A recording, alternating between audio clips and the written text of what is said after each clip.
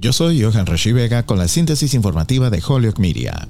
El presidente Joe Biden ordenó el jueves la liberación de 1 millón de barriles de petróleo por día de la Reserva Estratégica de Petróleo de la Nación durante 6 meses en un intento de controlar los precios de la energía que se han disparado después de que Estados Unidos y sus aliados impusieran severas sanciones a Rusia por su invasión de Ucrania. El presidente también dijo que invocará la Ley de Producción de Defensa para alentar la extracción de minerales críticos para baterías en vehículos eléctricos como parte de un impulso más amplio para cambiar hacia fuentes de energía más limpias y reducir el uso de combustibles fósiles. Los precios más altos han afectado la aprobación de Biden a nivel nacional y agregaron miles de millones de dólares de exportación de petróleo al gobierno ruso mientras libra la guerra contra Ucrania. Biden dijo el jueves que espera que los precios de la gasolina bajen de manera bastante significativa.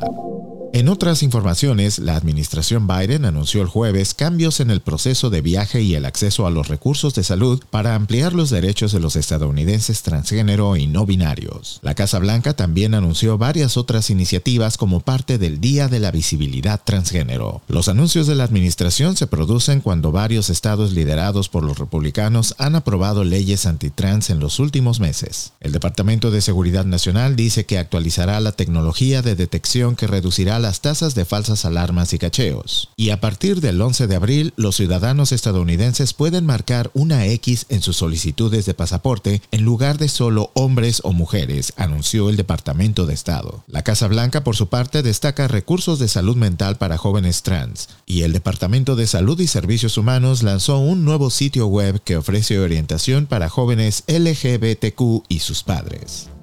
Yo soy Johan Rashi Vega y esta fue la síntesis informativa de Holyoke Media a través de WHMP.